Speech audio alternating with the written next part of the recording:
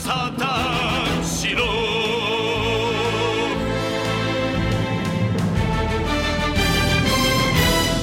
Hello, everybody, and welcome to episode 211 of the Saturn Studs podcast. My dulcet tones have returned this week. I have fixed my D drive, and we are back in action here. I am joined once again this week by my co-hosts, Peter and Jake. Coming at you with the crusty busker edition of the cast. And by fixed his D drive, we mean Kurt he finished his adventure within Jake. Yep. And he is at perfect health now. Shortly after the podcast, I raced into the bathroom and we attached the extraction device, and just in time, his shrinkable device got out of my body, expanded, destroyed my bathroom, but it's okay. He had defeated the coronavirus. He's a hero. Kurt, my family couldn't thank you more. I'll credit. I'll take the credit for defeating the coronavirus. Sure. You, your girlfriend, and your two bunnies were a crack team, and you kept your head on a swivel. I could just see my bunnies, like, in terms of helping with anything, just staring. And, like, if you ask them to, like, hold anything, them just walking away from you.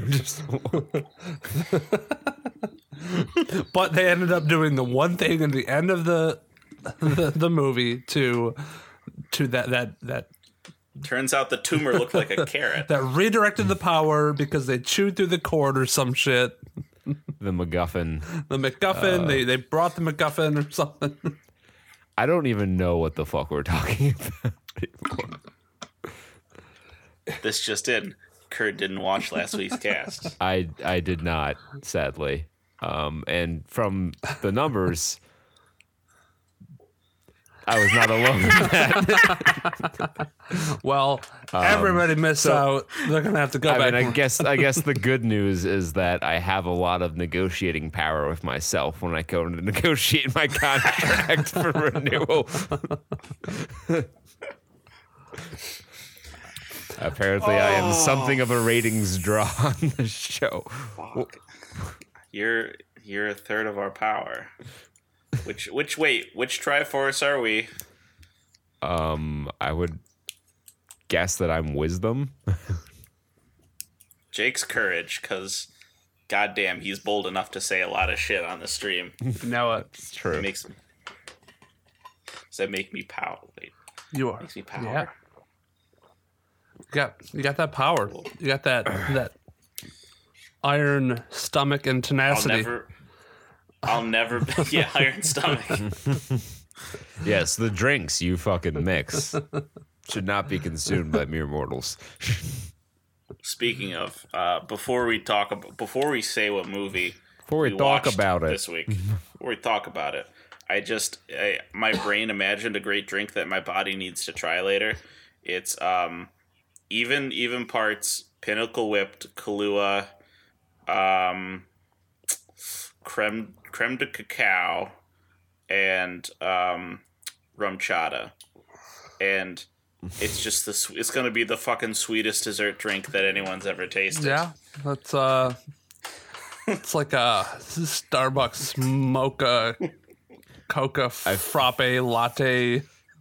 So if a White Russian is milk, Kahlua, and vodka, what you've just described is the Vladimir Putin. It's a super White Russian. Yeah. All right, yeah. Before we get into Trey Watch, we actually have a promo to read for a podcast called A Day in the Life. I almost said A Day in a Life. A Day in the Life. It's a podcast about living life during the coronavirus. They have fun topics that you can send in to them, and they do comedy skits. So go check out A Day in the Life on Spotify, Radio Public, or Google Podcasts. And there's a website that goes along with that that I will link in the description. It's very much not something that I can read off and like you can punch in very easily. So check out the link in the description for that. With that taken care of, let's move on to Trey Watch, and we have a thriller on the show this whatever it is, and with Unhinged. My main takeaway from this trailer is, wow, Russell Crowe got really fucking fat. Yeah, I was like, is that discount Russell Crowe? Oh no, Russell Crowe, what happened?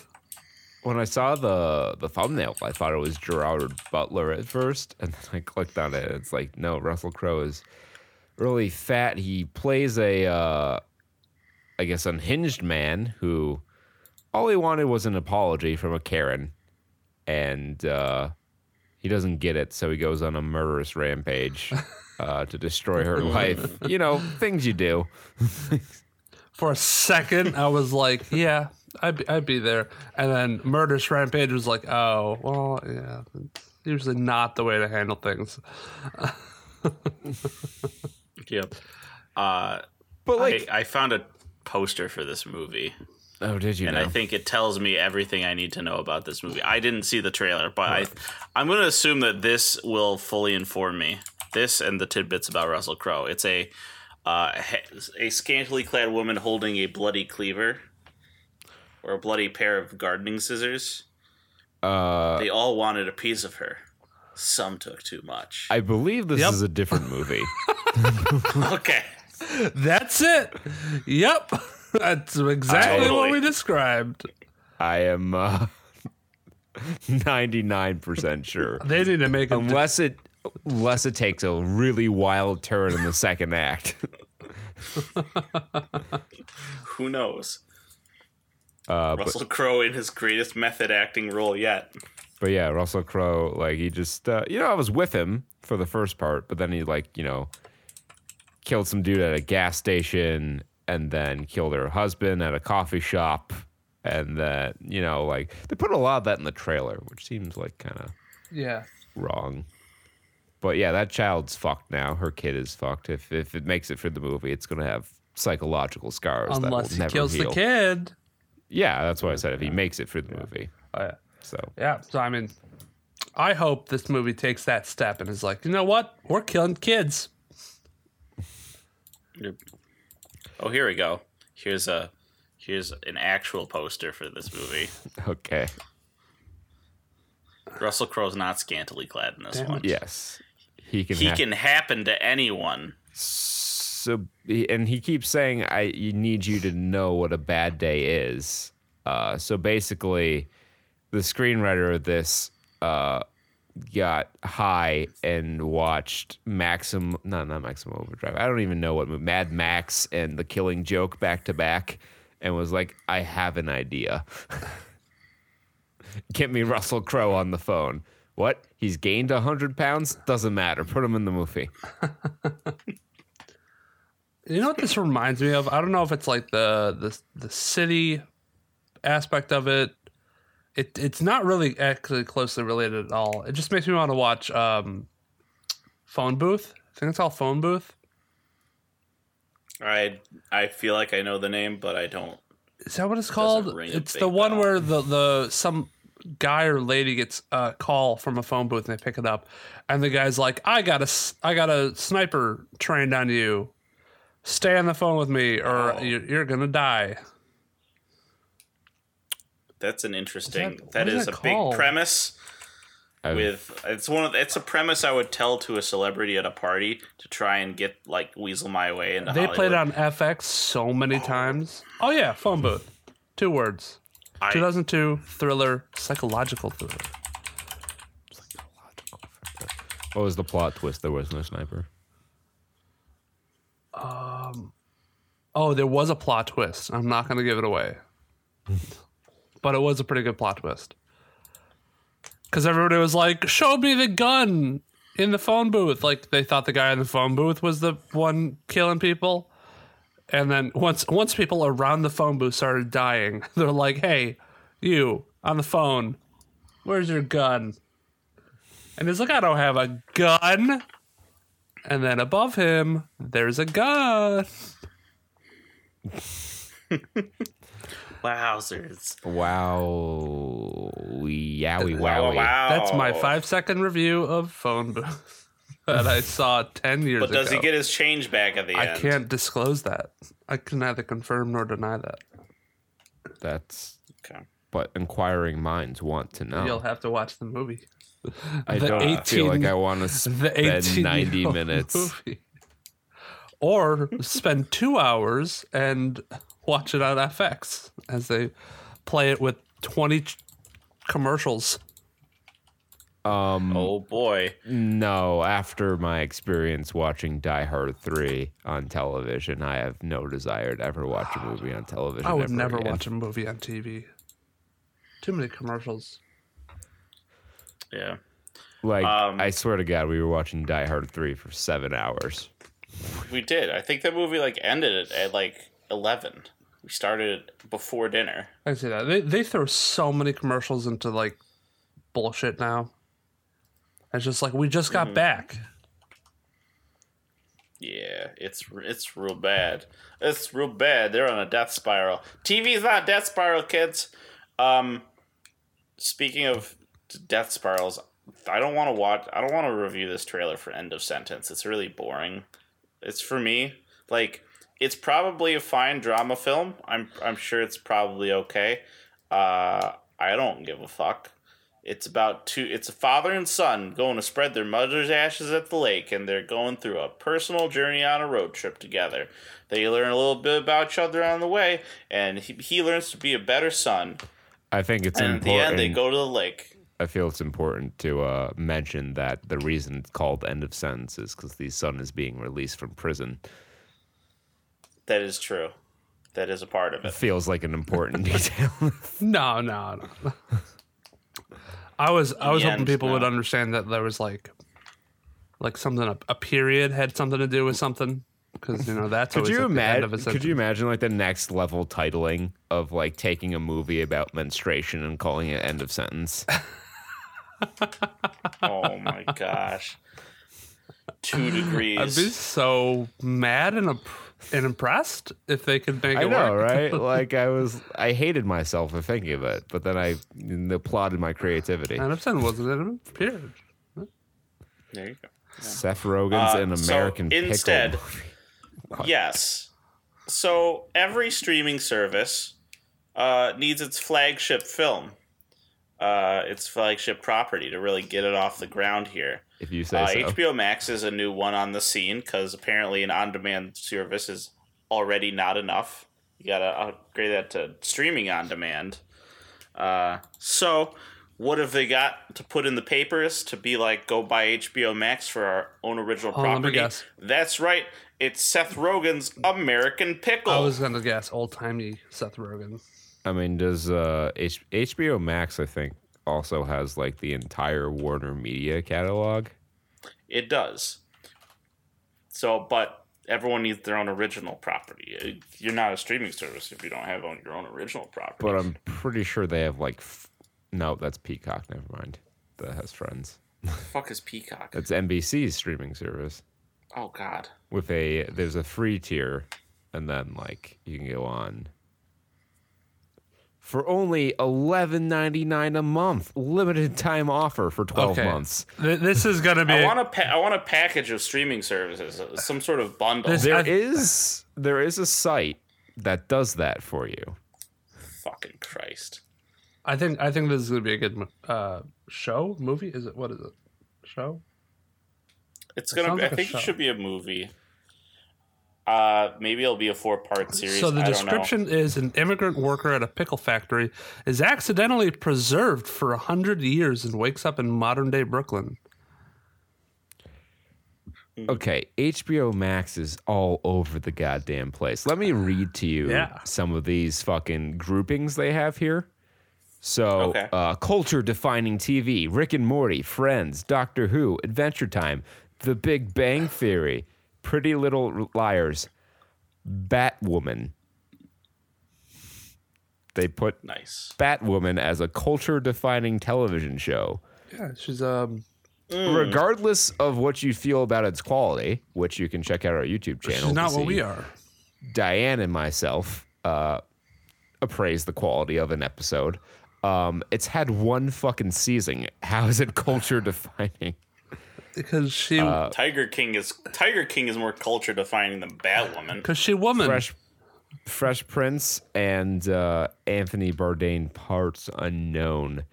And then he's blockbuster dead. movies and classic favorites. Remember, blockbuster movies, classic favorites. Casablanca, okay. Lord of the Rings, sure. Detective Pikachu. Oh!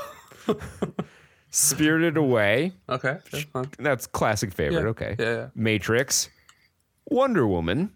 Oh. A little, all right, that's a blockbuster. I'll give you that. When Harry Met Sally, The Conjuring 2, and Crazy Rich Asians. Oh, so Well, I don't know. Maybe devil's I advocate might- for Crazy Rich Asian. I'm not Asian, but I did hear from the Asian community That made a lot of money. that it was really spicy in the Asian community. That was their kimchi. They were all about it. fucking- I mean, it was went it was a But as just a for movie. Asians. As a movie, it wasn't much. But No. Even the Asians said, they're like, yeah, it's not that great of a movie, but like they got really good Asian actors to star in it. So, like, it was an all Asian casted movie. larger than life Asian director. characters. Here's Oh. the three that they pick. Looney Tunes, but not Looney Tunes like just in general. Specifically, Looney Tunes Back in Action, the 2004 movie starring Brendan Fraser and Bill Goldberg. Sesame Street, sure. My Neighbor Totoro. That's a motley mix there. Something for everybody. These don't feel that's. It doesn't feel like what the words "larger than life" means. I don't think that's what you know. When I think of larger than life, I think of like Scott, like almost like Scott Pilgrim, or like space. I feel like Space Jam more than like fucking. Well, the Looney Tunes Back in Tunes, sure, Action. they're larger than life characters. Sesame Street and the Muppets, yeah, sure, I can give you that. My Neighbor Totoro seems a little more niche. I just don't think I like the phrase larger than life. It doesn't fucking make sense. Makes me feel small and intimidated. Okay, I think we need to It's get. like if you mean animated, say animated. Oh, Doom Patrol's coming to HBO Max? What? Oh boy. Oh, I also found out that Harley Quinn TV show is on Sci-Fi now. Also, Oh, nifty. Like just on TV. yeah, because I was on YouTube TV and it had it there, and I'm like, wait a minute, I swear to God, I opened the YouTube TV app. That might be good for the like the producers of Harley Quinn. Maybe they're selling it to other properties, or they're allowed to sell it to other properties. Well, yeah, they need money because they're not making a lot of money off of DC Universe, unfortunately. It's a shame. I think it's a good value, Yeah. but I think we need to get HBO Max specifically for the Not Too Late show with Elmo. Oh, Elmo has his own talk show now. Yes, That's fucking the great. Not Too Late show with Elmo. I would love to see a Elmo like opening monologue that includes him impersonating Trump and just bullshit with like politics. Starring Elmo as your host, Cookie Monster as your co-host. I think he's going to be the real star of the show. And Rosita, the stage manager. If you don't know who Rosita is, then you probably stopped watching Sesame Street in 2002. Whose hand's gonna be up her ass? Well, Nice. Do you get it? That's pretty good because like they're all puppets. yeah. Is it? I was gonna say she's just committing a conflict of interest and is going to be in trouble with the HR department in a few weeks. It's actually Big Bird. Big Bird is a Big Bird and full-body Rose- Big suit. Bird has Big Bird and Rosita were Big doing Bird has supple little hands. supple little hands. They were canoodling behind stage. You know, one thing leads to another. I got some weird eggs. A sentence. I'm glad this is the direction we went here. Yeah. Today. This went off the rails, but I want to circle back quickly to Seth Rogen Pickle Guy. It's a pickle. So Do we have to? I'll at least say this. The premise sounds like Seth Rogen's going to make it really goofy, and I don't know how it's going to turn out because I read the story that this was based on. It was called Sellout. It was in the New Yorker, and basically it's like the stereotypical, like the ideal of the industrial era working man just sort of dunking on bougie Brooklynites. Look at fucking Mr. Fancy Pants Peter over here reading the New Yorker. Oh, yeah. I used all my 4 articles reading the trial. Yeah, like he basically wakes up and like his counterpart in the present is like he writes scripts for like, you know, crappy Hollywood comedies. It's like I got to punch up the script for Monkey President. I mean, that sounds... I mean, write what you know, I suppose. Right.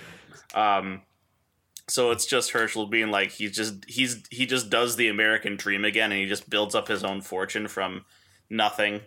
Meanwhile, as he watches like his like great grandson just like be a pathetic like celebrity chasing sort of vapid shell of a man. Vapid shell of a man.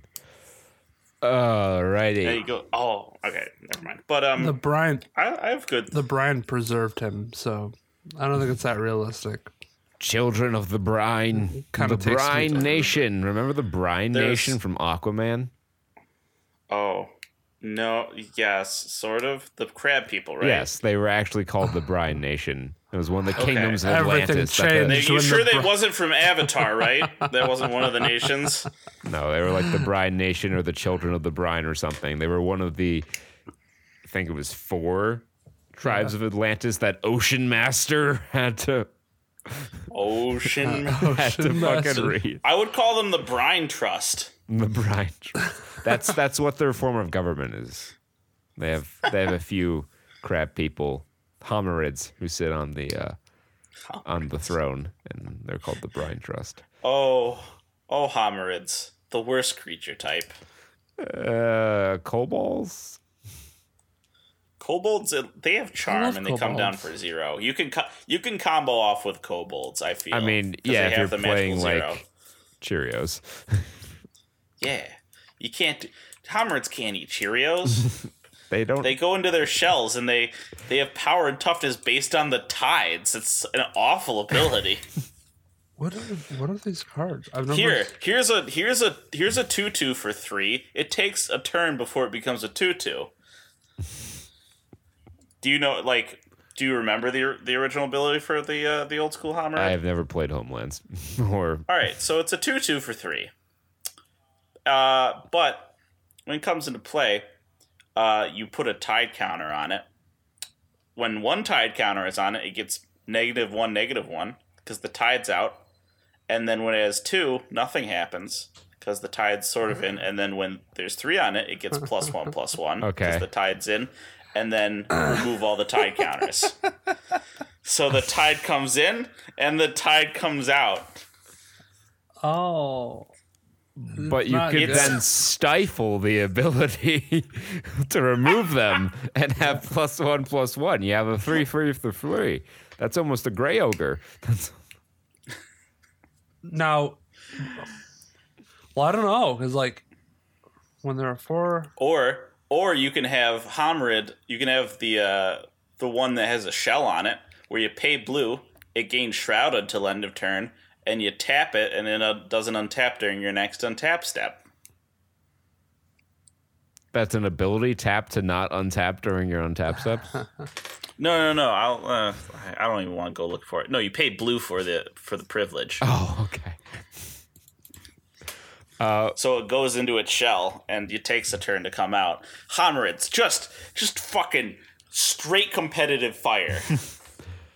Well, I mean, for the time, they maybe were not disproportionately worse than many of the creature types that were Yeah, that's true. printed.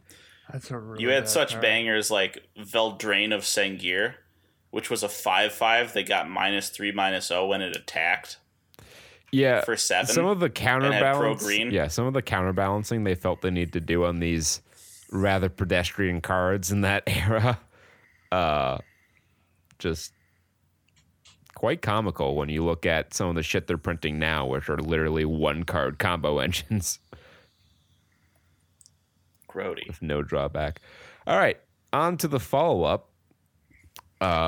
States are starting to reopen, so there are some more movies in theaters now and some more theaters open, although for this week, May 10th to May 8th, it's still pretty much just all IFC films. Because while theaters are opening, movie studios aren't putting out movies. IFC is flourishing. So we have The Wretched up 5.6% from last week. 69,608 for the gross. That's actually pretty respectable. 19 theaters and 7 more theaters. So 7 theaters nets them an extra 5%. So I guess people aren't rushing back into movie theaters. Average of 3,600 per turn. I don't know if you guys looked at this last week. I saw that it was not new, so we didn't pick it for our spotlight. I believe we did take a check. Yeah. But Yeah, we did. Yeah, we did because we looked at we found a bot. Remember the bot? and he's here. The bot's here on this. I found it. Really? I found Piano BAC's son, Mortal Kombat Wear Pink. Oh, He's here. good. We should read. We should read it. Okay. We are. It's the same thing. I know. But the category is different. So, but the real story here, like Disappearance at Clifton Hill, whatever, True History of the Kelly Game, we've talked about these. Yeah. But this movie's title caught my eye. How to Build a Girl. It's in 6 theaters. It made $13,000. It's so weird to see like movie grosses less than my savings account. Yeah. Yeah. How to Build a Girl. Listen to the description of this and see if you're as similarly enchanted as I was.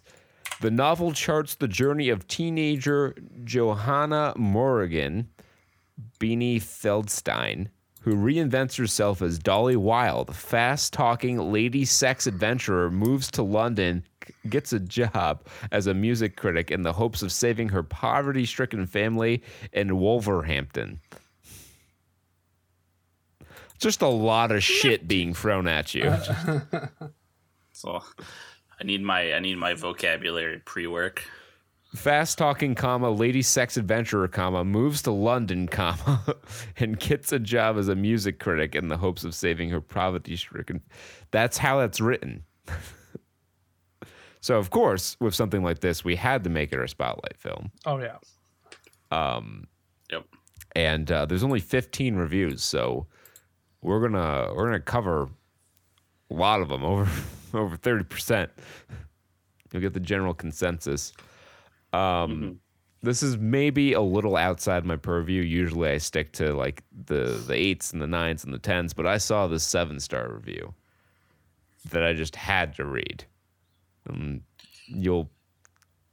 This is the Pinko Piano Scum Mortal Kombat Wear Pink. Oh, is this the same review as the other one? Oh yeah. Yes. Okay. You can read it.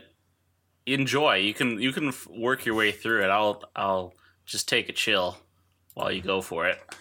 Oh, if you already read it, I won't read it. I did not know that this is a man who has posted on several films this exact same review. Go to his account. Yes, he just posts on everything. And all he does is he changes the category.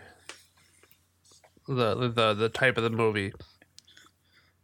Yeah. But you can agree that it's such just a nonsensical screed. It is a nonsensical screed, which is why I picked it. But now I have to pivot to a different review. 9 out of 10 by Annie881-529753. What the like these auto-assigned usernames, man. 9 out of 10. Funny and smart comedy with a heart. I thoroughly enjoyed this funny, clever movie about a girl coming of age and trying to create her life. I didn't know anything about the book, so I wasn't comparing it to that. I love the scenes of Johanna discovering the music scene in her own voice as a teenager. The Wall of Gods and her flights of fancy were fun and entertaining. The film beautifully conveyed the magic of music, clubs and bands, and how they make you feel when you go to a live show in a small club, especially for the first time when you were very young. The way the film showed and also poked fun at the boys' club of the music and magazine scene was great. I'm sure it was. It also showed the darker side and the price she paid for admittance. Oh, did she have to blow someone to get into the magazine? I was rooting for her the whole time. The people in her family and the music scene were all interesting to me and different in their own way. Each communicated a lot emotionally, even if the role in the story was small. The ending is fantastic. 1 out of 1 found this helpful, so she rated her own review. What say you, Jake? Okay, well, 2 people had differing opinions and thought this was a 1 out of 10. Especially Rue Gatsby. Patty Considine is wasted on this. Is that the main actress? Or is that... Anyway. No. I knew nothing about this movie going into it. It's a very smug film that continuously pats itself on the back for being so smug. There isn't really anything unique or original about this coming-of-age story. Sure, it has bright colors and drops some fuzzy, cool cultural references. Ooh, Happy Mondays, Manic Street Preachers, ... 1 period away from an ellipses. Okay. What year is this supposed to be? What year is this? End of parentheses. But all of its charm is superficial. It is predictable, poorly paced, and the main character is frustratingly unlikable. Her narcissism seems to always end up being rewarded, even when things go awry for her. Patty Considine is super enthusiastic as her father, but even his character still comes off as a total brat. Every character is a brat. There's no room for development or real redemption. All are brats. Formula. I struggled. I haven't seen so many brats since the movie Bratz. Those fucking dolls. Oh my god. Sequel Who to Barbie. fucking greenlit those? Somebody who wanted that Barbie money. Every character is a brat. There's no room for development or real redemption in the formula. I struggled to make it through the film. It is so unapologetically tone deaf. Maybe, just maybe, it's barely worth watching if only you can convince yourself that every single character is an extension of the author's completely self-absorbed persona, like a teenage music critic, fever dream Fight Club, but without the flair, ideologies, or big reveal. Yeah, preach, Rue Gatsby, preach. You did it. 5 out of 8 found this helpful. You know what? Wowzers. I'm inclined to agree more with that review than the positive review because that was very detailed and very thorough. Compared to, I liked it. Yeah. Ooh, it was nice. Cool characters. They had some really good points, and they were really descriptive about what they did not like. Which I'm all right. Yeah. Yeah. So I have a middling review.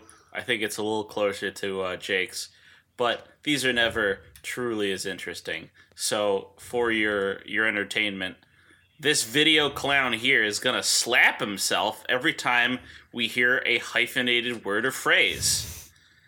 Let's go, kids. Here's Gallus and Umpty's review of How to Build a Girl. Jake, should we tell Peter that we're the only ones who can see him? Oh, they'll hear it. Forgettable coming of age caper. Oh, guys. I'll be honest. I already wasn't a fan of Caitlin Morgan's origin before I tried reading the book on which this film is based, and I got about 2 chapters into it before realizing it wasn't going to change my mind. So when this turned out to be the surprise film I'd pre-booked a ticket for at a recent festival, I wasn't expecting much. And that's what I got. It's the semi-biographical, played for laughs, tale of a bookish teenage girl from a none too well-off family. Her father is a failed musician, her mother suffers from postnatal depression, and she shares a bedroom with her teenage brother. With encouragement from talking posters on her wall, she finds her writing mojo, with the proverbial hilarious consequences. But we know the real Caitlin Moran is still a writer, so you can probably guess the ending. I thought perhaps having never been a teenage girl myself was the main reason for failing to connect with anything the protagonist experienced.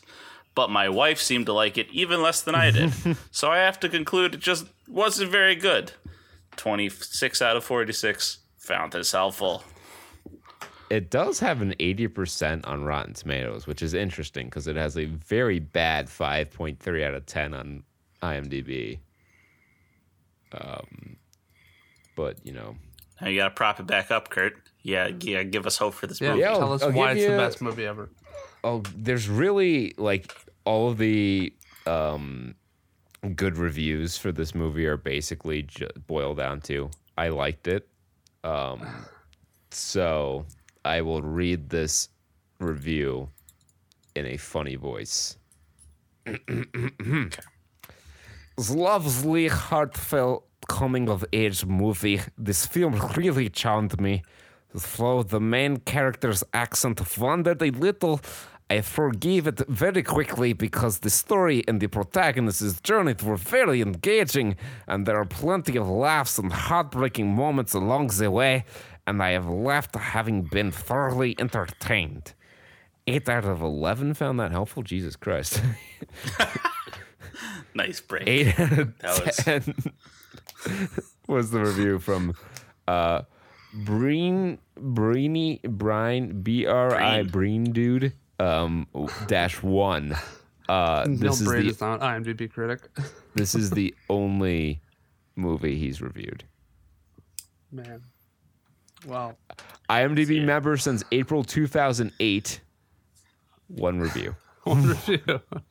Well, you're not a very good IMDb member then, because Holly Forever has a disagreement with you. 1 out of 10, that accent. I'm not a fan of Caitlin Moran, but am often willing to give a good story a chance, despite the author Waltz in Beanie, who Hollywood is trying to shove down the public's throat, despite her below-average looks and talent, and her horrid accent. I want to say horrid was in all caps. Why would anyone cast a semi-autobiographical story about an English writer with an American lead is beyond comprehension, and I could barely get through 10 minutes of the ear-ripping, typical American trying to sound English accent. It's all hyphenated. That she looks nothing like her other family members, nor does she even look English for that matter. And I was out. Stop trying to make Beanie happen. I refuse to see anything she's in starting from now. 1 out of 6. Found that helpful. It's a 1 out of 10. She didn't like the lady, the girl. That is hilarious in the context of my second review of this by Polarity Pictures. Beanie disappeared into the role and made it good. Expected something rough. Wasn't bad. She did a great accent. I was listening carefully for any hiccups in it, and nothing too bad. After a few scenes, she disappeared into the character and made it believable. It's exactly what an actor's supposed to do.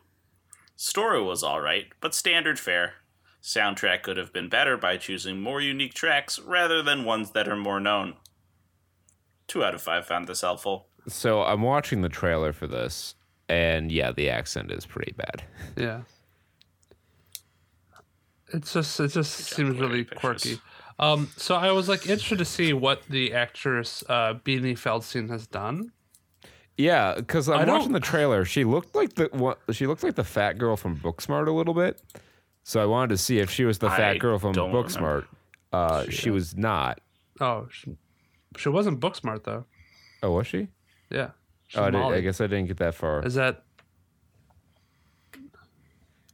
It says she's Molly in Oh, Booksmart, okay, so yeah. that's All right, effective, so she was. Yeah, she Yeah. was. I didn't see She- that. It was buried deep in She her wasn't filmography. She's not like in a ton of stuff. Like, like the girl says, like Hollywood's trying to shove Beanie down her throat, but she's not in anything big. I mean, she was in Grey's Anatomy, in like an episode of that. She was in an episode of Simpsons, which doesn't count. What We Do in the Shadow, she was in 4 of the episodes. Booksmart, an episode of Will and Grace. Like, I don't. In fairness, Booksmart did get a really big media push Okay. and like got a lot of praise heaped on it, despite being a rather pedestrian remake of Superbad. And it was like the third remake of Superbad in like 2 years, right? Because you had Little Bitches the year before. Oh. Like, let's just keep remaking Superbad until someone notices. Oh, I shit, noticed. Stop. I noticed. Oh, wow. I'm looking at the reviews that the bot has the movies Oh, he's put yeah. it under. Quite a motley crew here. I just love his most recent ratings. Hustlers, Mrs. Serial Killer, Den of Thieves, Justice League, Dark, Apocalypse War, All Day and a Night. Although interesting to note, it is not 7 stars each time. Sometimes it is 6. We noticed that too. It's maybe it's an anti bot catching technique. Perhaps. Yeah, might be. Oh! There's an 8-star. Oh shit! Who got the special honor? The Other Lamb. That was an 8-star review on a 5-star general movie. Is the lamb particularly misogynistic? I mean, it is about an all-female cult led by a man and their combat. We talked about this briefly. We did. Yes, we did. So, I may see a pattern here. Yeah, The Invisible Man only got 6 stars. So that's some noise in the data there. Joker only got 6 stars. I'm surprised. He seems like someone who would have really enjoyed Joker. Yeah. Nope, all the rest are just 6 and 7. Even the Willoughbys got in there. Really? Oh my God, what this nice show for the kids, the Willoughbys. I wonder how it is on IMDb. Oh God! Resistance 6 stars. Avengers Endgame 7 stars. I'm surprised he didn't give it 2 stars because of that one scene towards the end there. Is the green star the rating, or is it the orange? The green star is their rating. The orange star is its No, the green star overrating. is the local co-op in Ithaca that sells groceries. Because they gave Mortal Kombat Legends Scorpion's Revenge 10 out of 10. I only looked at their 40 most recent reviews. So, but yeah, it sure is the same review Sure is an account. on all of these movies. That it is. IMDb member 4 years, so presumably he's been posting this same review on movies for 4 years now, and we've only just discovered the man. This could be our new obsession. Not obsession, but like I think we can all pop a bottle of champagne when his reviews come up in a I think segment. he needs to be our nemesis. I think we need to find him. We need to Like feud with him. He's our Moby Dick. Do we need to challenge him to ritualistic He's our- combat? So we're the white whales. Yeah. I mean, I might be white, but I've never been known to be a whale for anything. I've barely spent any money on Pokemon Go. Can I be what's that rapper? Wale? Whale. Wale's he's Let me cool people. Make sure. My understanding. Oh, we could be like the villain in Black Lightning. Never watched Black Lightning, so The All Black Show still managed to get a redheaded villain in there. good. Whose theme was like he was the theme of like he had a fucking harpoon or whatever. Something like that. Oh my! All right, I looked up Wale. I think that's how it's pronounced, right? Okay. I really have never. I only like saw the word in print in passing somewhere. Anyways, I looked at the frequently asked questions about him, and the second most popular one is how do you pronounce it? It's like okay, cool. So I had the same question, but the first one is Wale a African? It's actually like he had a song on one of the Madden soundtracks, like 08 or 09 or something like that. And I learned very early on in my playing of that game that it was Wale, don't say Wally, because that was a line in the song that was repeated about twice. And that song was like one of 6 on the soundtrack, so came up quite a bit. Hey, I see. Also, big wrestling fan Makes hosts sense. Wale Mania every year, which is like a big party with wrestling at it. Oh, while we're speaking about real people, I think we would be remiss. Oh yes, I forgot. I almost forgot. Yeah, we lost the legend this week. Normally when someone that we know dies, it's just like we'll put in the group chat, like, such and such dies. But this was a special case. Peter texted me, like, wait till after breakfast to check the news. And, like, nothing came up immediately in, like, my Google News feed or, like, on my front page of Reddit. So I got, like, really concerned. I'm like, what the fuck is going on? And I went to all and saw that Jerry Stiller passed away, comedy icon in both the 60s and 90s. Everyone knows that I am a huge Seinfeld fan, and Frank Costanza is arguably my favorite Seinfeld character. Also, Arthur Spooner is the only reason anyone should ever watch King of Queens. Yes, I can attest to that. I've inadvertently watched a lot of King of Queens, which I think is the primary viewing mode Yes. for most people in America. Is inadvertently viewed it during a weekday. Yeah, because I think it was like a lead-in to Seinfeld at one point on TBS. And it's like, oh yeah, Seinfeld's on at this wow. point. Well, like not like when they were on the air. I think CBS was. Okay. King. I really don't know. I didn't have CBS. I didn't have NBC. Again, I will restate for this is one of my frequently commented bits of Peter lore. I had 2.5 channels growing up. I had Fox. I had Warner Brothers, whatever local TV station they supported, and I had fuzzy public access or public television. How did you watch your cartoons? Oh, Fox! Fox Kids had a Dynamite for sure. How about Toonami Yeah. though? lineup. A Cartoon Network. No Toonami. I never watched Dragon Ball. That's why I didn't watch Dragon Ball Z growing up. I didn't watch SpongeBob growing Oh, up. Yu Yu I didn't watch, Hakusho? like fucking no Yu Yu Hakusho, no Cat Dog, no Ed and Eddie, no Johnny Bravo, Rugrats? no Rugrats. I didn't watch. I had Dygada Defenders and Winx and Static Shock and Mucha Lucha and Coconut Okay. Fred's All right. Fruit Salad All right, Island. Mucho Lucha was dope. That was dope. I mean, it was certainly a thing. Mucho Lucha was the best. It's a and then Ricochet went from animated into real life. Now they have to get. He's the flea Rick hair. O'Shea now. He's Irish, apparently. Did he actually He do it? changed his Twitter name to that, at least. Oh. That's so dumb. All right, But Jerry here's some. Stiller, yeah. Yeah, rest in peace, Jerry Stiller.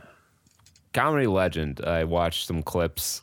A lot of people putting out in memoriam clips now. Conan put out a clip on his channel of an interview with Ben and Jerry Stiller promoting the Cable Guy, where Ben Stiller was sick and Jerry Stiller had to like go into the green room and drag him out. And he's like, "You're not going to embarrass me on national television."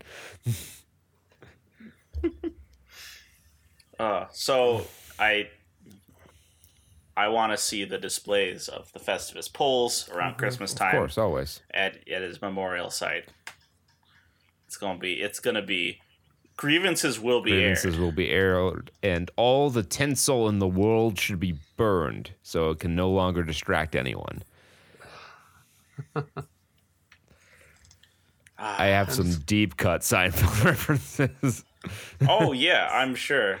That's why I was when I sent that text to Kurt, I was very concerned because I know he is the resident Seinfeld diehard fan among us. I was like, this is gonna hit hard. Man needs to be in a strong positive place before he reads this. It hit different. It hit a lot different. Also, I think I don't know if you talked about it on the show last week, but Little Richard passed away. Oh no. So yeah, that too. To everyone gives you. A That's our cultural connection to him. Never mind the fact that he basically fucking pioneered shit ton of rock and roll. Yeah. I mean, I've heard his music before. Gaming news. Big news this week is Epic's Unreal Engine 5 demo. They ran it on the PS5. It looked very impressive. But it did spark a bunch of debate. Like, the PC Master Race subreddit has been like a shit show recently. Don't worry, guys. Like, it's okay. You know, it looked very impressive, but what I saw was the PS5 struggling to maintain 60 frames per second on 1440p in this engine. And everyone's like talking about how the PS5 is going to be so strong. Like, yes, this always happens with new consoles. They are very strong price to performance candidates when they launch. Then the following year, they are lower end systems, and then the year after that they are worse than many budget systems you can put together. It's the cycle, happens every time. But if I hear about the PS5's SSD one more fucking time, I'm going to strangle someone. Oh. What about its SSD? Tell me about its SSD. It's supposedly it has one. Is that what it is? Supposedly it's the greatest thing ever, and it will make games run 100 times faster because it has like 5.5 gigabits per second throughput, which yes is faster than you can get on even the higher end Gen 4 PCIe SSDs. But you know, it does one thing: it loads the files. Yeah. Yeah, like. If the thing you're putting forward as your stat isn't every performance metric at the same time almost, that just says, yeah, no, we have this one cool thing, but it gets bottlenecked somewhere else. Like, yeah, like the whole thing is 12 teraflop GPU. Well, it's a system on a chip. Like, it's hard to quantify comparatively to anything because it's a purpose-built system on a chip. So yes, it's going to be able to run tasks efficiently, and apparently they have some sort of Kraken compression algorithm that can increase the throughput temporarily to like close to 10 gigabits per second. But that sounds a lot like fucking blast processing marketing jumbo to me. Like that was another situation where it was the Genesis versus the Super Nintendo, right? And the Genesis, the one stat that they could push was the clock speed. Yes. So one developer, I think for Sonic 2, discovered a trick where you could send like a few bits of data in a certain way that could get the Genesis's CPU to turbo up to, I think, like 7 megahertz or something like that. Mm-hmm. Which was slightly faster than the Super Nintendo, but that was the only way that the Genesis was technologically superior to the Super Nintendo. Although, in Sega's defense, the Genesis also came out 2 years before the Super Nintendo. Yes, the Genesis was there to dunk on the Nintendo Entertainment System. Which it did rather well. But yeah, the Unreal Engine 5, if we just remove the PlayStation 5 from it, is a very, very impressive piece of technology that can display very photorealistic textures, and they talked about how like they can losslessly take billions of triangles of geometry for cinema quality textures and losslessly compress it down to 20 million triangles, which is a lot easier to draw. There's a 9-minute video at it. I'll link it to you guys. Just any of you out there can just Google, if you haven't already seen it, Unreal 5 engine revealed. It's about a 9-minute video. They do a very thorough technical breakdown of the engine, and it is running on the PS5. They showed it at 1440p using something called dynamic resolution, which they didn't really explain too well what the hell that means. Does it use quantum pixels? I don't think so, but it does have like the geometry it draws is like pixel in size. Like the triangles for the geometry can be as small as a single pixel. It does look. It looks pretty good. Yeah. So, but turns out they'll put their best foot forward when they're pushing their new system. This is why I get so fucking annoyed about all this, like, PS5 talk and like Xbox Series X too, and how the new consoles are going to outperform a lot of PCs and stuff like that. And it's just like no one has, like, particularly a lot of people cite this Digital Foundries article that says that the Xbox Series X will perform between a GTX 2080 and a 2080 Ti. Problem with that, though, is to my knowledge, Digital Foundries does not have an Xbox Series X to test that claim, nor do they have access to a software development kit to test that claim. So right now we have just a bunch of unverified claims, which you would be stupid to believe, because if you rewind back to 2013, the PS4 and the Xbox One were supposed to run games at 1080p 60 frames per second, no problem. But instead we got like games at 900p and struggling to maintain 30 at times. So they promise the moon always. You don't get that. So I don't know why people think this time's going to be different. Yeah, no. It's like that, been like that for years. Yeah. So like just remove that. Like the only thing that we've heard from someone not employed by Sony and who has access to the hardware is Tim Sweeney, CEO of Epic Games, saying that the SSD on the PS5 is faster than what you can get commercially on PC right now. That's it. And it's storage.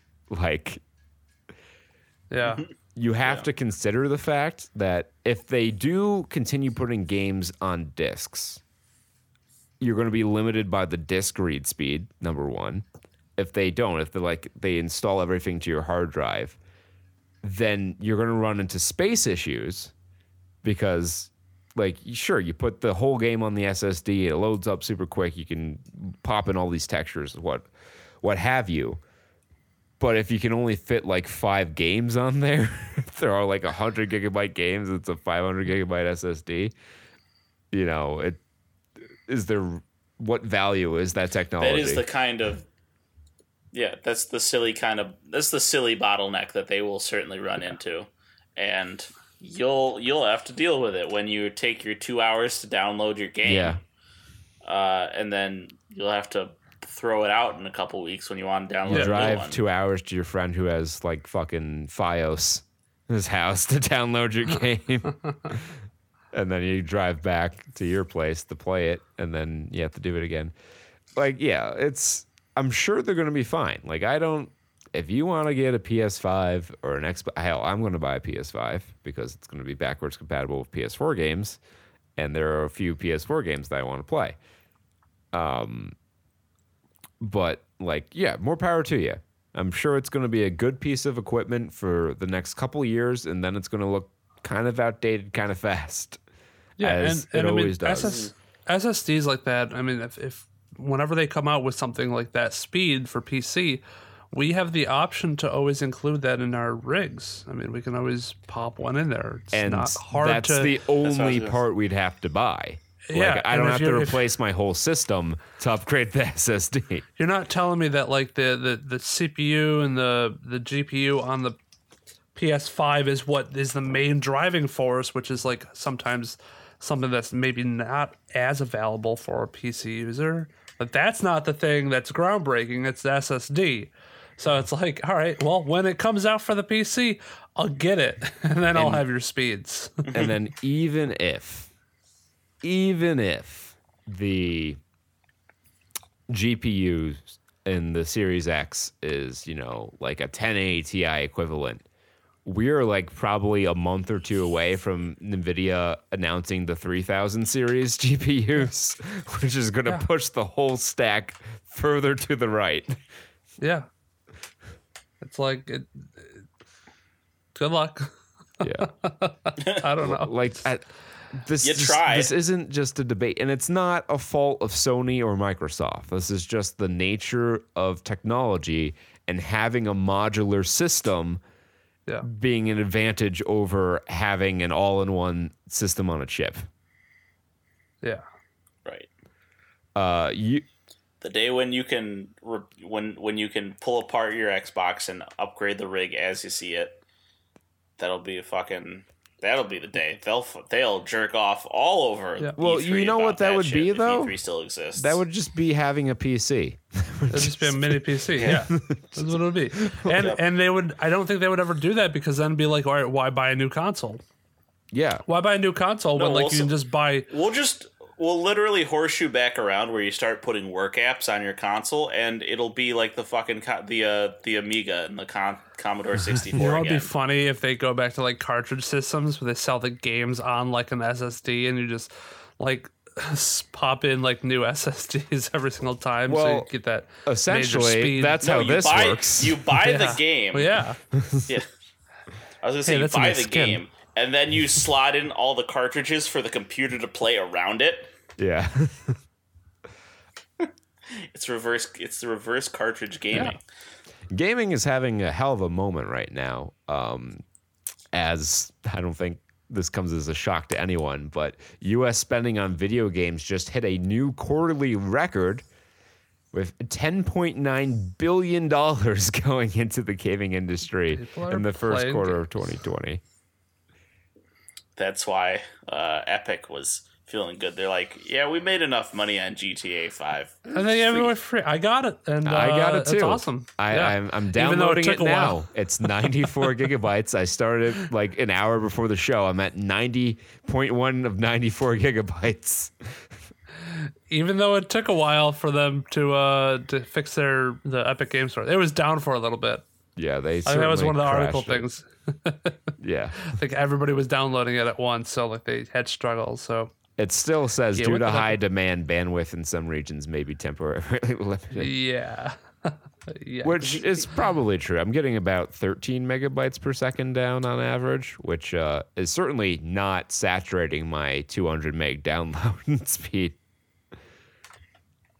But that might be beautiful.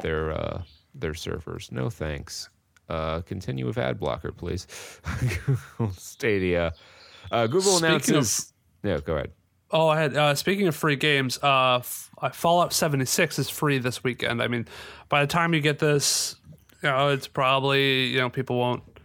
It'll be over, but Fallout 76 had their free weekend this weekend, starting Thursday at noon, and that's. I mean, I think that's a cool idea to like allow people to like sort of rent games for free. Yeah, Steam does this on occasion.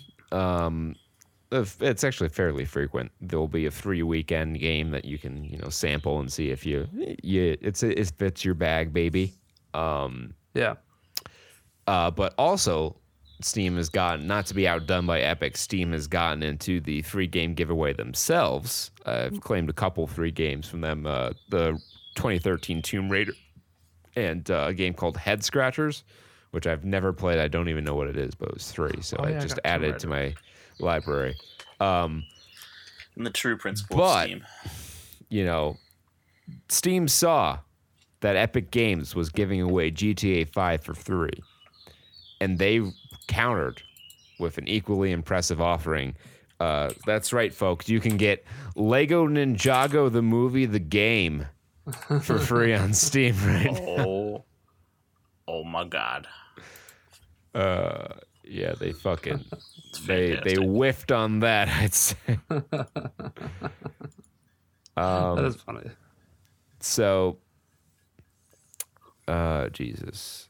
I think they just have tons of deals too. I mean, I'm looking through this, like Far Cry New Dawn down 60% On Steam or Epic? Steam. Oh, yeah. Epic's also having a big sale where you can claim a $10 off coupon, which you can redeem on any game priced $14.99 or up. So you can basically just get a $5 game for $5. Little Nightmare. Well, this is only today's deal, so it doesn't really matter. Damn it! But Little Nightmares down 75%, $5. I know that's a pretty popular game. It's for aesthetic and stuff. So $5 for like a nice little platformer that you can play and dump a couple hours into. It's a few the hours. Epic Mega Sale. Borderlands 3 is 50% off. Satisfactory is 10% off. A lot of Red Dead Redemption 2 is 20% off.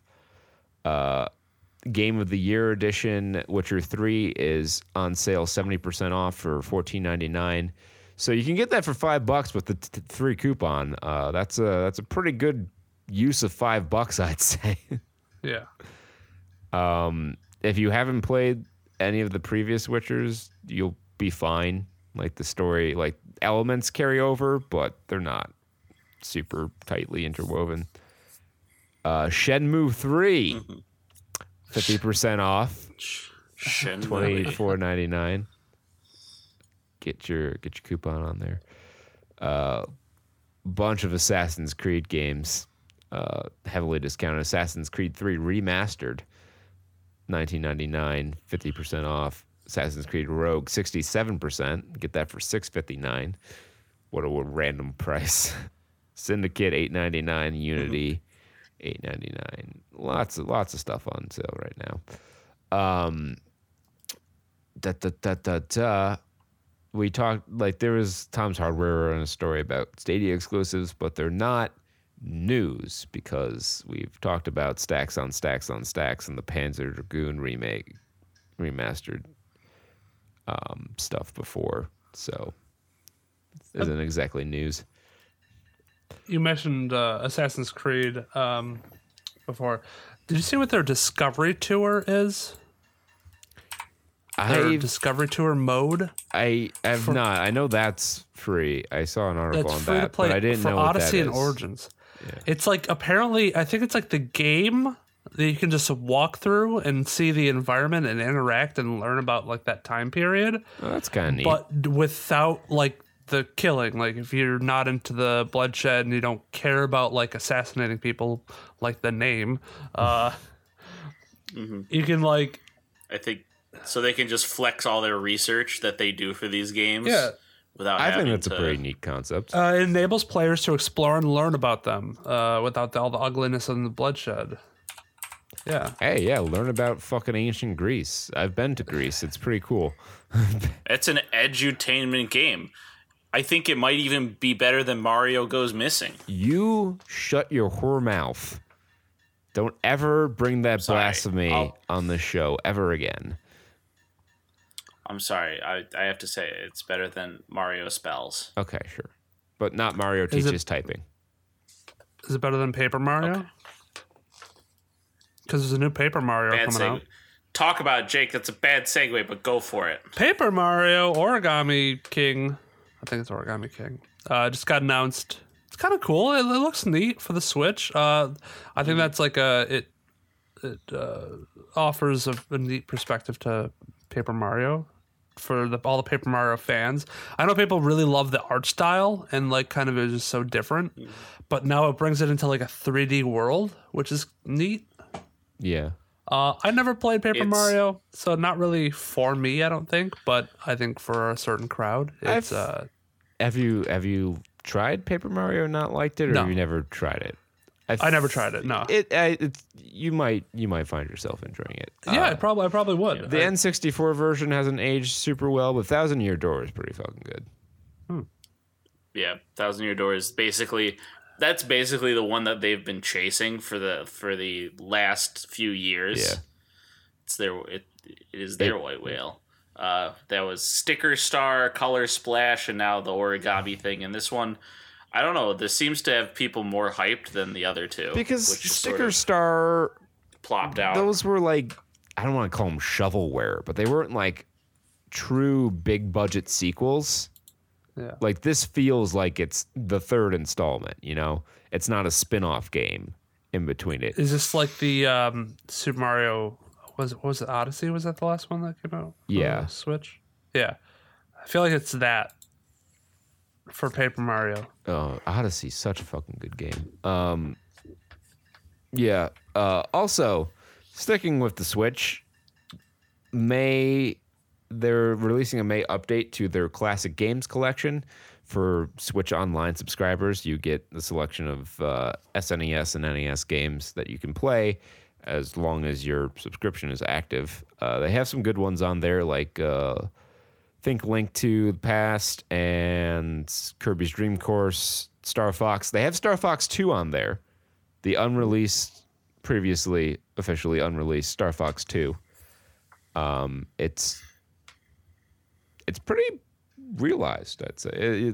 Interesting. Like you play that game and you think about the fact that it was an SNES game, and you're like, this is pretty good. This is pretty good 3D for the SNES. That Super Effects chip. I don't particularly recognize many of these games, but you've got some Japanese game that looks like a puzzler. Panel de Pon is like a bejeweled I've heard of that. That's a popular sort of thing. title. Wild Guns, which isn't it? Oh, is that the RPG? It's a Western RPG, I think. Like a Western themed RPG. It's a Western themed shoot 'em up. It's kind of like okay. if you took the perspective of Gunstar Heroes and shifted it to third person instead of side scrolling. You have Operation Logic Bomb, which plays a bit like Xenocrisis, or not Xenocrisis. What is it? Xenocrisis? What was the Genesis game you brought over? Is that Xenocrisis? The one is it like an arena the shooter twin where stick it's top down arena shooter? That was Xenocrisis. Okay. Yeah. You also have Rygar, which is a dude with a shield, the side-scrolling platformer. That's a NES title. It's a classic Rygar. And I think that's it for the May update. So I'm glad they're adding more shit on there. The Switch does not have a proper virtual console, which is stupid because if ever there was a system where the virtual console would be a huge hit, it would be the Nintendo Switch. Like, who wouldn't want to fucking be able to play Mario 64 on the shitter? Who? Who? I really want to know. Who are you? Or what's new, Scooby-Doo? Scoob are you know, like... featuring Simon Cowell. They did put... Extended cameo. Indeed it was. So we watched Scoob this week. This was my first experience with watching a new release at home. I enjoyed it. I found it pleasurable. Both the movie and the experience. The experience of like watching a new movie at home. I laid on my couch. I have a projector, so I feel like I'm in the movie theater. I talked during it, just like people talk during my movies. So it was like, I was able to real experience to pause it when I had to go to the bathroom. I went and I popped a bag of popcorn, and I didn't have to give someone $10. It was really quite amazing. This might bode not too well for movie theaters. There's some things like that I kind of missed about the theater experience there, like the sound system. Like, I've got a decent sound system, but it's not like movie theater sound. But But yeah, that's about it, really. Like, I was able to I didn't have to worry about my rabbits. I was able to keep an eye and chill with them.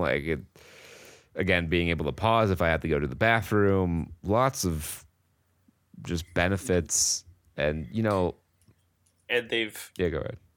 They've made the real push starting out here with kids movies because, like you said, Trolls that did bangers. 100 million in 3 weeks.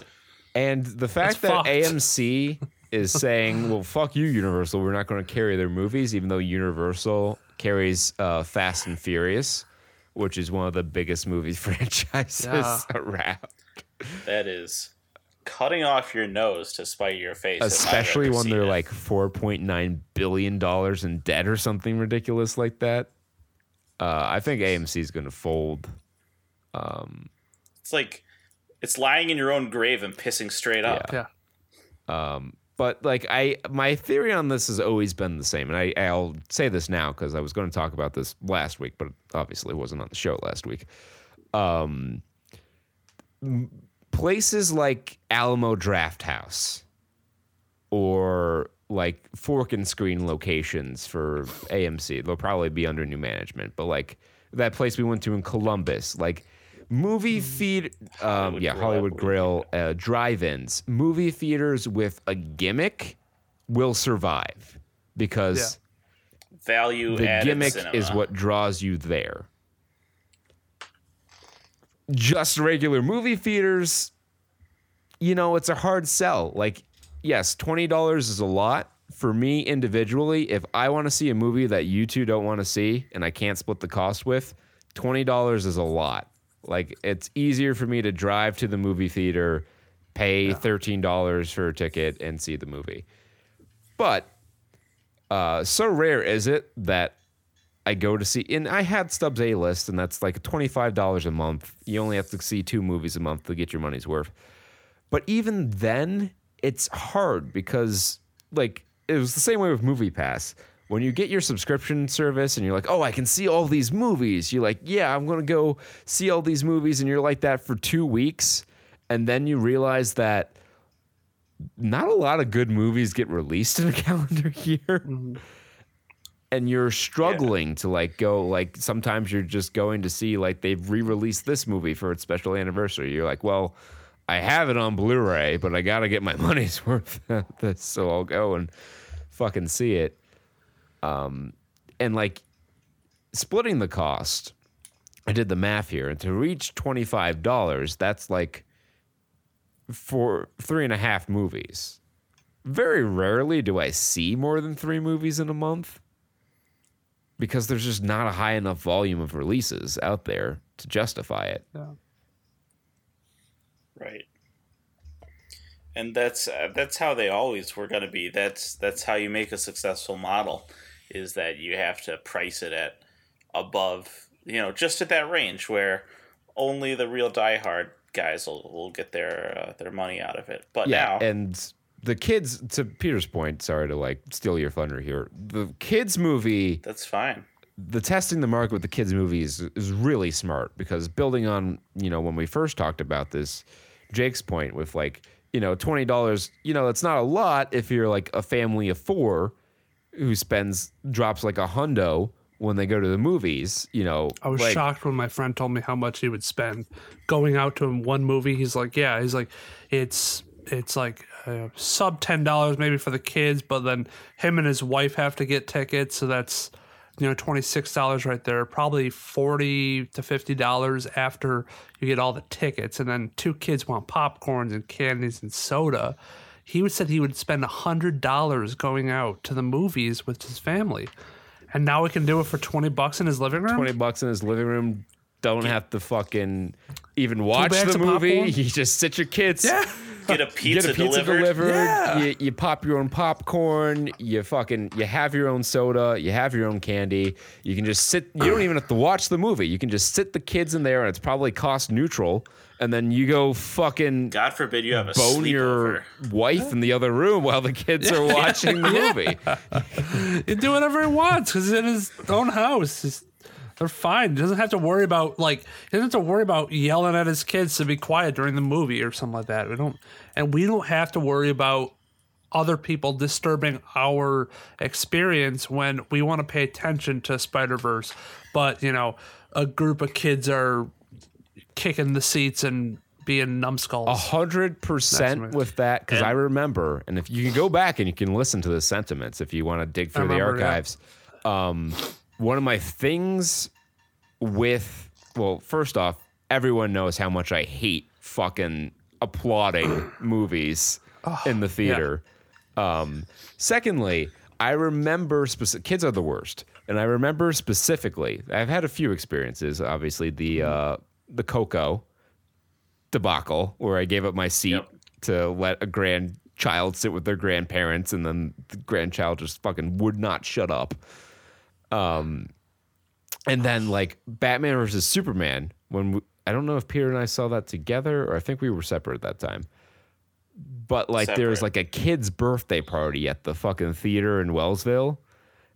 And what I remember most, because we had watched Deadpool the week before, I'm like, it's so nice to have a rated R movie where kids aren't there. Like every movie should be rated R.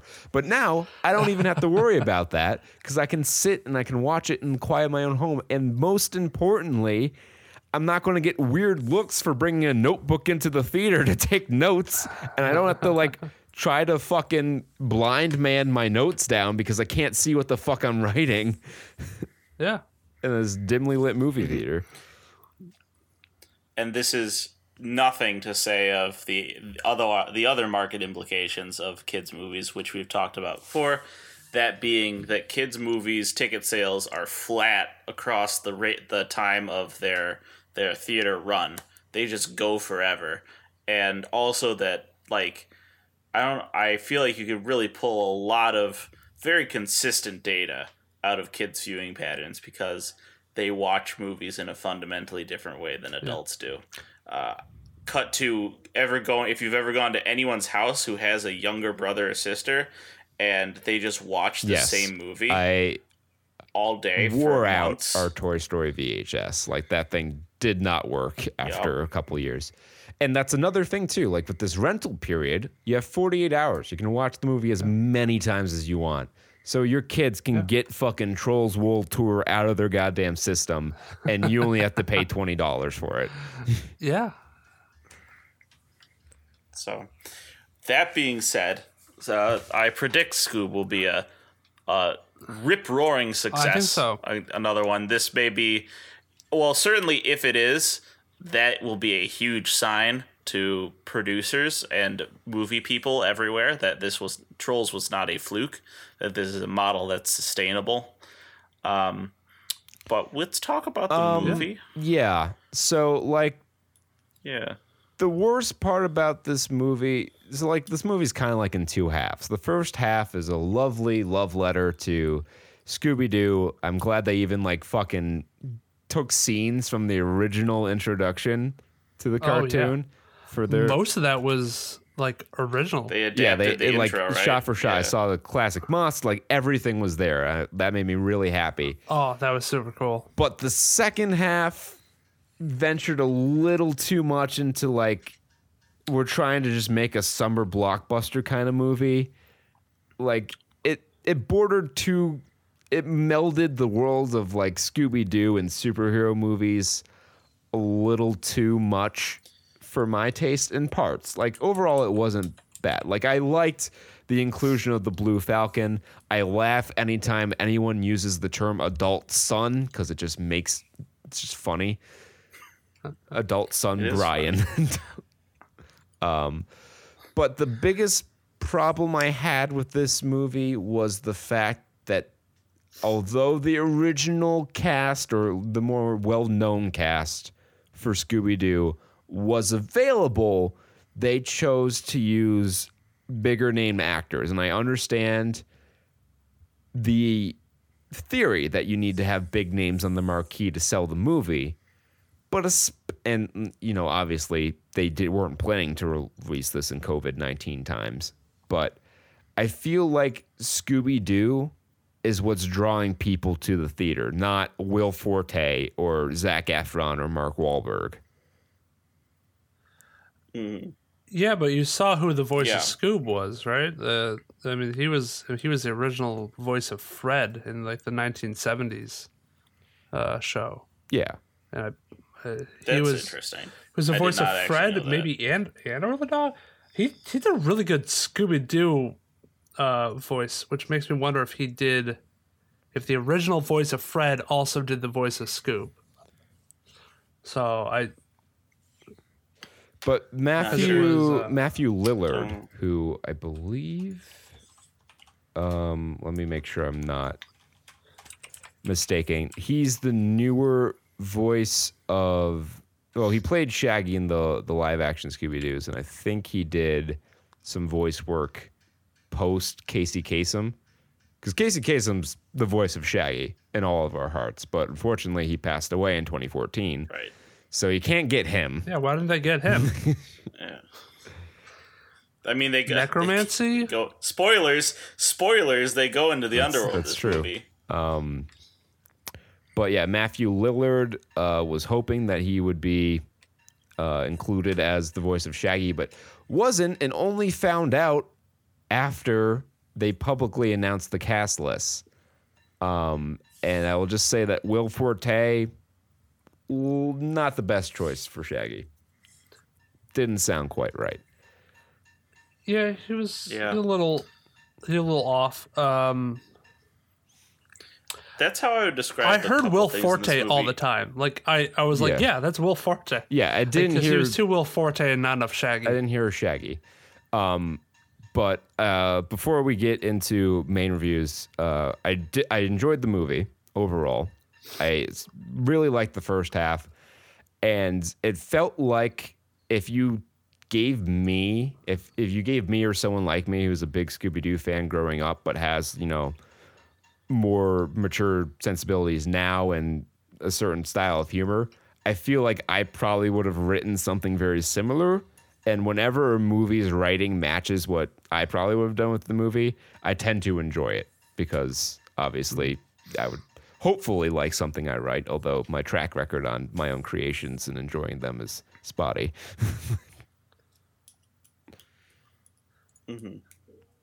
I would recommend this.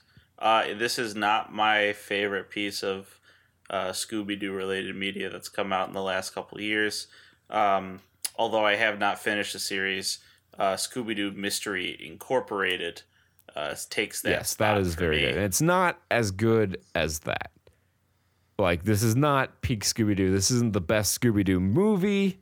I mean, it's certainly not as good as On Zombie Island. Although, I don't know if that's a fair comparison, but it's good. Like, it's fine. I understand some of the decisions they made, even though I personally disagree with them. It's good for the kids. It's good for people who aren't kids. If you're a fan of Scooby-Doo, you'll enjoy this movie. If you're not a fan of Scooby-Doo, there's probably some stuff in here for you to enjoy. I wouldn't say go out of your way to watch it, but if you have kids, and you have to sit down with them to watch it, you're not going to be bored to tears. You got Tracy Morgan in here, and that was great. There were a lot of surprising things. I mean, like Ken Jeong as the Dynamut. I was like, he sounds so familiar, but I couldn't put a finger on it. I'm like, oh, it's Ken Jeong. Yeah, I didn't know that until I saw the credits. credits. I was watching the credits. I'm like, that's who that was. I wondered why he sounded familiar. I know. It was pretty crazy. And then also Fred Jones, Zac Efron as Fred. I was like, oh, that's so odd. But I like this movie. I kind of try to view it as like two perspectives, as a kid and then also as an adult. And there was a lot of stuff for the kids that they would go haha and be very entertained and kept amused throughout the entire movie. And then there's a lot of stuff that I got as an adult. Yes, And I was like, this is entertaining. This is a kids movie. And I think that's kind of why I like kids movies, is because there's little nuggets of gold that are for adults that you can appreciate, but there's also the whimsy of the kid-based entertainment. I feel that this movie had a higher proportion of stuff for adults than most kids' I think movies. Yeah. And that would make sense, though, because, I mean, this is a 50-year-old property almost. Yeah. Also, Hollywood, stop with your emotional climaxes. It's too much. Too much. Don't need to cry. I every was like time. fucking, and I was petting one of my bunnies too as I was watching this, and I'm like holding it tighter, and like its fur is getting wet and matted from tears. Yeah, they really planned that emotional part. But I mean, they had great parts. Yeah, that's and parts that I didn't like. And there were some iffy parts, but you know, every movie has those. It's not a perfect movie. Had a little pacing issues maybe towards the middle, but I think I was pretty kept on track the entire time for the most part. very watchable. Yeah. Yeah, let's go into spoilers. Yep. Yeah. I don't think like the plot is it is a bog standard friendship plot plus Scooby-Doo plot. They find a thing, so I don't think it'll be worth much to talk about the sequence of events that happen. I kind of just want to talk about elements of it. Be like, The what's one good, what's objection not? I have with the plot, very light on mystery. Very much more of an action movie, sort of like we got to get the MacGuffin or stop the bad guy from getting the MacGuffin versus like Scooby-Doo mystery. Then it's not like Scooby-Doo mysteries are like the fucking work of Agatha Christie or anything like that, but there's more mystery and whimsy to them typically. This was more of like a superhero movie with Scooby-Doo characters. This was a secret. They secretly injected a pilot for the Hanna-Barbera combined universe. That's like they snuck it in as this movie. That's a side note that I want to talk about is that I don't know why, but the works of Hanna-Barbera they have a weird tendency to want to coalesce into greater things just in the cultural thought sphere, because that's eventually sort of what Venture Brothers tell you ended why. up being. Well, two things. Well, I mean, I guess Harvey Birdman probably also inspired by this, but Universal Studios Orlando, now it's Nicktoons ride, but originally Hanna-Barbera ride. Combined universe, very popular attraction. Yeah. Probably inspired. It's not a bad move. And it's great. I think it holds a lot of cash for people. And so it's always a great idea to be like, hey, look, let's take these weird, zany one-off shows and we'll just put them together. And they're just so incongruent on their own that it's so easy to just be like, here's Captain Caveman with the Blue Falcon. Totes. And I just looked, I originally wanted to see if He-Man was a Hanna-Barbera thing, because that just feels like that. But I ended up looking through the entire works of Hanna-Barbera. It was so interesting. It's just an interesting trip. Yeah, there's a lot of stuff in here. I think anyone who's just even generically interested in it, go to the list of works produced by Hanna-Barbera on Wikipedia, scroll through, just be like, wow, what the fuck? That's crazy. Such things like Fred and Barney meet the Thing.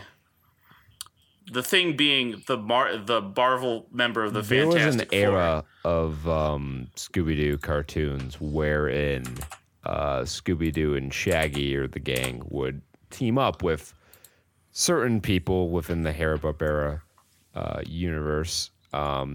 You had the Harlem Globetrotters and other figures. You had Harlem Globetrotters. You had Don Knotts in one episode. You had Batman and Robin, one of the more famous ones. Yep. Was there ever any milk? Were there actually cookies? Yeah, so there's a lot there. But specifically this movie, I feel, it incorporated some Hanna-Barbera properties in there.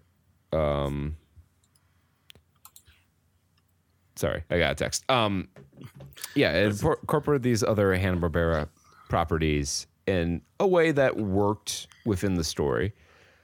I mean, we had 4. It didn't. Yeah, Blue Falcon, Scooby Doo, Captain Caveman, and Speed Racer. Dastardly, or no, Dastardly and Muttley. Yeah. Is that what it is? Yeah. Yeah, Dick Dastardly and Oh, Muttley from Wacky Wacky Races, Races. not Speed Racer. I'm sorry. Yeah, Speed. Oh, he's gonna go up that cliff. He's gonna go over that cliff. Ah! I just love how there's like 2 frames of animation. So good. Of note, they repeatedly talk about how Dick Dastardly is kind of ugly and kind of mean and gross, but like there are scenes where he looks like quite a catch.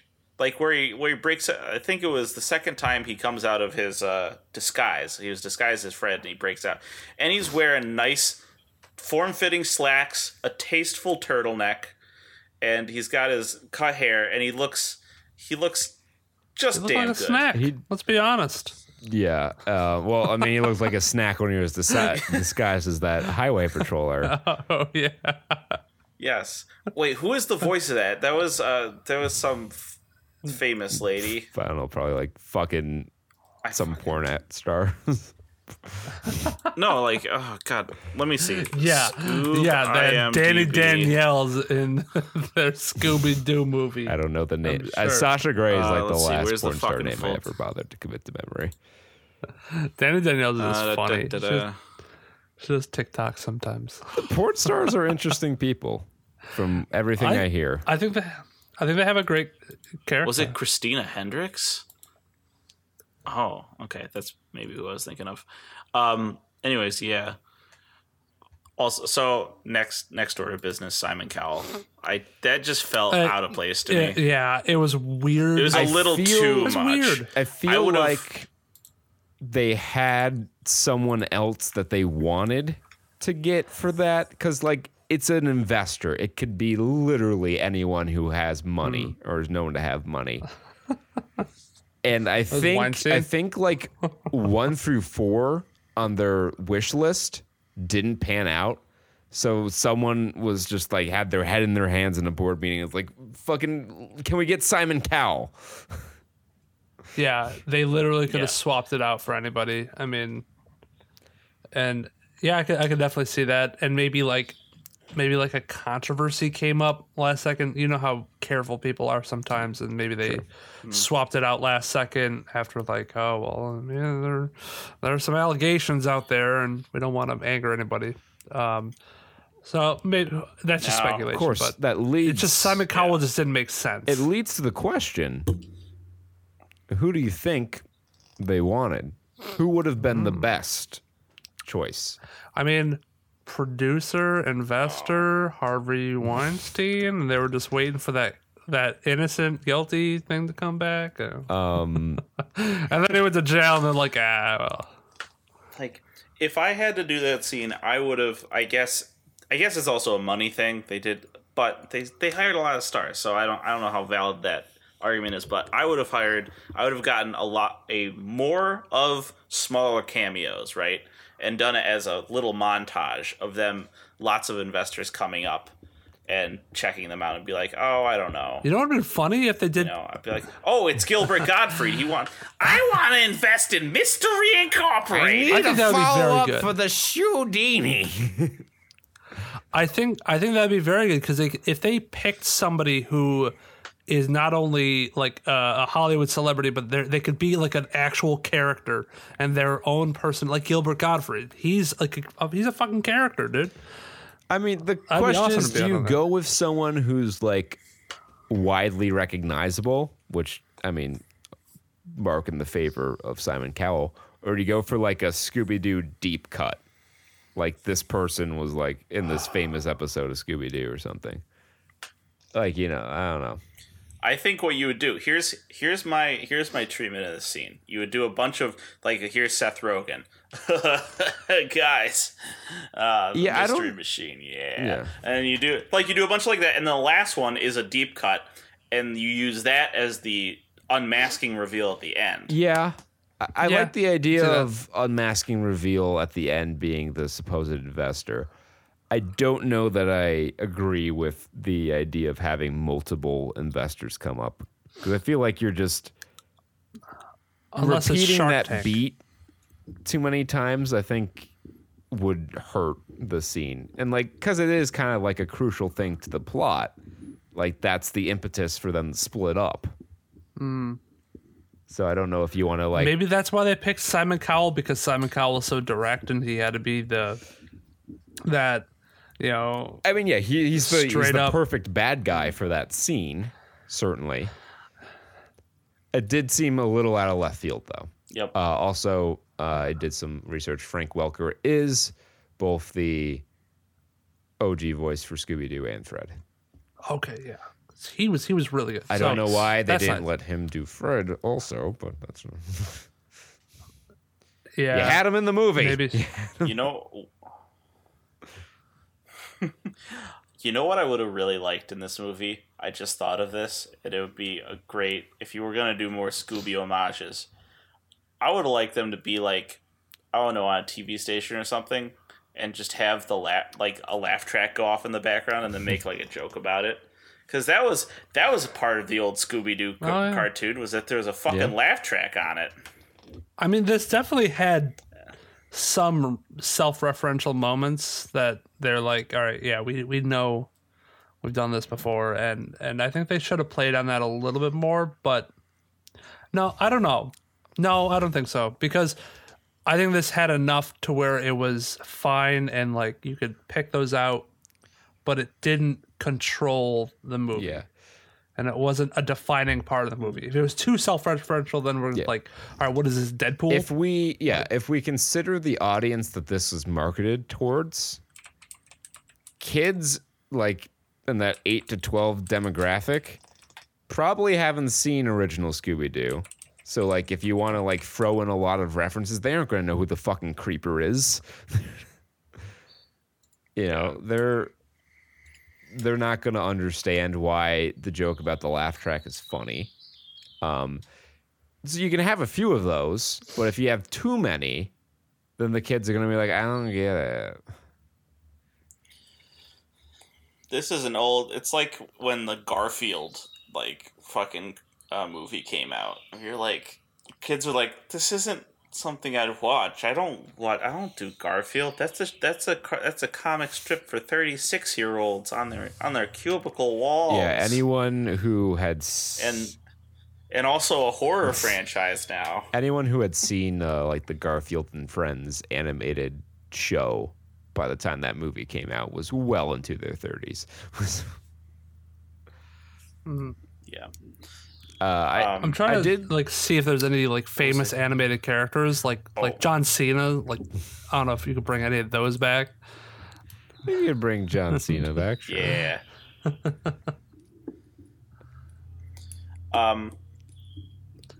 Note. So I'm just listing off things that come to my mind about this movie. Quick note: I like the carnival scene. I don't know. It just felt very in for me. I felt like that was the most cohesive scene for me in terms of well, it certainly pacing. Was one of the more Action. direct plot advancement scenes. Yes. That's all I had to say. I about liked that. the Blue Falcon interplay. I liked again, adult son always gets a laugh out of me. But I like the fact that Mark Wahlberg was this fucking nebbish, like he looks the part and that's it sort of thing. Yeah. I think it got a they little could have done old more at the with end. that. Like it was basically that's the joke and we do nothing with it until the very end. That's what. Yeah. I think they could have done more with that, like had more moments with that, or like had his, buffoonery be more damaging in spots. I don't know. I felt like it was an underused plot point. I feel like that was with a bunch of things. There is one joke I remember where they were talking about the original Blue Falcon. Oh, it was there. It was like 92% there, and I I want to go in the writer's room and be like, here, just take this. It'll be all the way there. Because they talk about, the Blue Falcon, he's moved on to a better place. And then then Shaggy's like, oh no, is he dead? He's like, no, retired it's at Palm Palm Springs. New Florida was coming. And I was like, that was great. joke. That was great. But I was like, I think just the tune-up for me would just be like if they did that, but Shaggy didn't say anything. They just let the line sit. But he gives the expression on his face. He's like, and then Blue Falcon's like, moved on to a better place. Yeah, he's Palm Springs. And then he goes, Palm like Springs. He sees them. He's like, oh no, he just retired. Like without him having to feed him the line. I did like the reveal though, where they're like, yeah, you're not Blue Falcon. It's like, what do you mean? It's like, no, the crest isn't the right size. Yeah. Also, one of those scales. They're feathered. The feathers. I did like that. That was the Like Blue I said, Falcon did a lot of things for me. The first half of this movie, I enjoyed a lot. The second half, it had some high points, but it just felt really uneven and messy. Yeah, when it turned into like just a MacGuffin race and just trying to find the dog. And we're heads fighting stuff like that. Cerberus and Alexander the Great's They dog. didn't do any dog that's jokes true. with Cerberus. I wanted Fred to throw the Mystery Inc. shield like a frisbee. That's a and have the dog weird catch fucking it. through line in movies that we've watched recently where main characters have to sacrifice their beloved van. It happened in Onward. It happened in this movie. Yes. I noticed that. I'm like, this is a weird fucking through line. It's happened in. You haven't watched it, but it's happened in Steven Universe. Damn, Vans. The van is just. It's a. Remember, Kurt? Remember when we played Advance Wars? Vaguely. We put it on the TV. We played a little bit of it. There's a Yes. unit, the APC, in there that has no offensive capability. And often I would use that as just a wall. I would just park it in front of a tank and be like, all right, everyone, get the fuck out. They're going to blow up this van while I make my escape. Yeah. So, there was that. And, of course, the main through line through all of these movies and everything, Velma is, to my great relief, still hotter than Daphne. Different strokes. Yeah, Making it. I agree. I don't know. I feel like Daphne didn't have a lot to do in this Daphne, movie. Does anyone else feel I that felt way? like She was the mom. Fred, Daphne, She and became the Velma robot were mom. all pretty underwritten in this movie. I guess because it wasn't there. It really wasn't. It was a their Scooby story. and Shaggy movie, which I think is why I'm kind of okay that they didn't get like original actors. It was like for them. I definitely think maybe they should have gotten somebody better for Shaggy. For sure. But I mean, there weren't tons of importance to Fred, Daphne, or Velma's characters, and they really didn't have the spotlight the entire time. It was really the Falcon team, and it was Scooby and But Shaggy. each one had at least one action that they performed that came back in the climax. Which Yeah, I mean, we got Velma. She is true. found out all the information from digging up in the police database. Daphne got them out of the jail cell with the little robot who ended up helping them. helping them out later, and then Fred drove them. Yeah. I mean, What did Fred do again? He was. He didn't set a Yeah, trap. okay, That's for fucking sure. Low key, now that you mention it, I didn't even think of it watching it. Biggest problem with the Cerberus fight scene.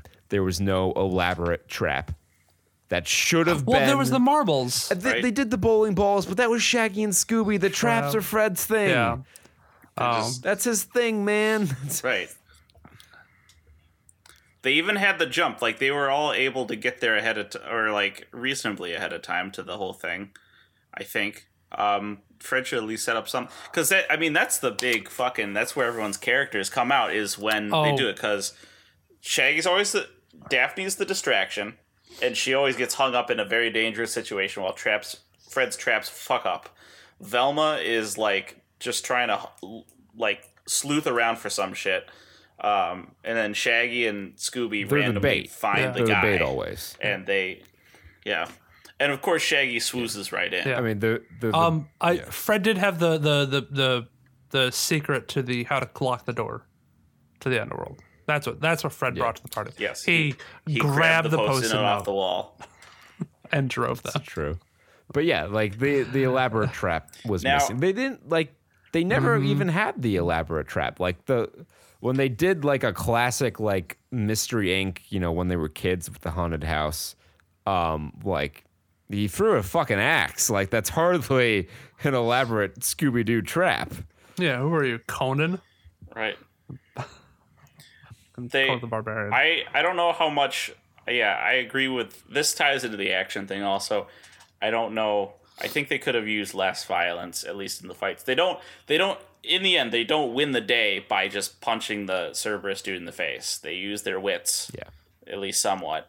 They find a way to an adventure-y way to resolve the conflict, but there was still a lot of like, I'm gonna just shoot missiles at him. That was one thing I noticed like, with Dynamite. I'm like, there's a lot of missiles being fired in this movie, and I don't know that that's correct. Maybe that's a Blue Falcon thing. I don't know. Maybe it's. I've never Not in the seen. spirit. It's not like in the spirit of Scooby Doo, but I don't know enough Blue Falcon. you're right. stuff. I don't know enough Blue Falcon stuff, but like looking at missiles were his thing? looking at other Hanna-Barbera stuff of that era, like I mean Jetsons isn't a good comparison, but like Birdman, not Harvey Birdman, but like like the cartoon that's based on.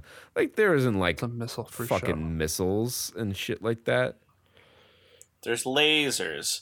Like the blue. I like the blue grenade Yeah, scene the where he electro pulls out grenade, the. the like arc grenade. Yeah. What I forget what the joke was with that, but I remember I laughed at that one. threw He it, didn't know and then where it it was. He's like, landed "Oh, in- my in the utility car." belt has all these pouches," and he's like, "It's right there." And then he threw it It was, in the cart of the Ferris wheel. It was like it ricocheted off, and they were They like, played hot potato. Didn't he make like a F Yeah, U so joke? far yeah, some F-bomb, the F-bomb. Yeah, it's like, hey, let's keep. he was it like, PG. hey, let's keep it PG. Yeah, some Which F-bombs. That's this what I mean. movie Like is there rated were PG, some, yeah. little self-referential things and stuff like that. I like certain things, but yeah, I like Dynamite. Honestly, I liked his interactions with Brian good. were fantastic. Oh, I like the character. I just just- thought the missiles were a little over. Yeah. I like this certain interactions with him. The lines, the writing for Ken Jeong was great. Good actor for him. Another I- iconic scene during the carnival scene was very in Scooby-Doo and wasn't just people hitting stuff and hitting robots and robots with buzzsaws or whatever. Was Dastardly, they're in the go-karts and the mutt grabs the thing and kind of go gadgets wheels onto it, and then Dick Dastardly has all his little robots get Yeah. under like a little I caterpillar. love that. Speaking of the little was robots, and this is more towards the beginning of the movie, when they all go to the bowling alley and then they get chased by the robots through the bowling alley, and then they hop behind the counter in the concession stand and That's then classic turn up to be Scooby-Doo. the waiters. Yeah. That's classic Scooby-Doo. Love that love scene. that. That's why I think the beginning of it was like Like I said, you yeah. said, the love letter to Scooby-Doo, and then it kind of transitioned to more new age action-y type movies. But like there's certain things like that were spot on for me. Although I did not care for the little robots in general, because I looked at them and I saw the way they like had their little baby forms, and like this, they're trying to make this like a Minions Toys. style like merchandising said that. opportunity. Richard Dastardly would not make such a machine.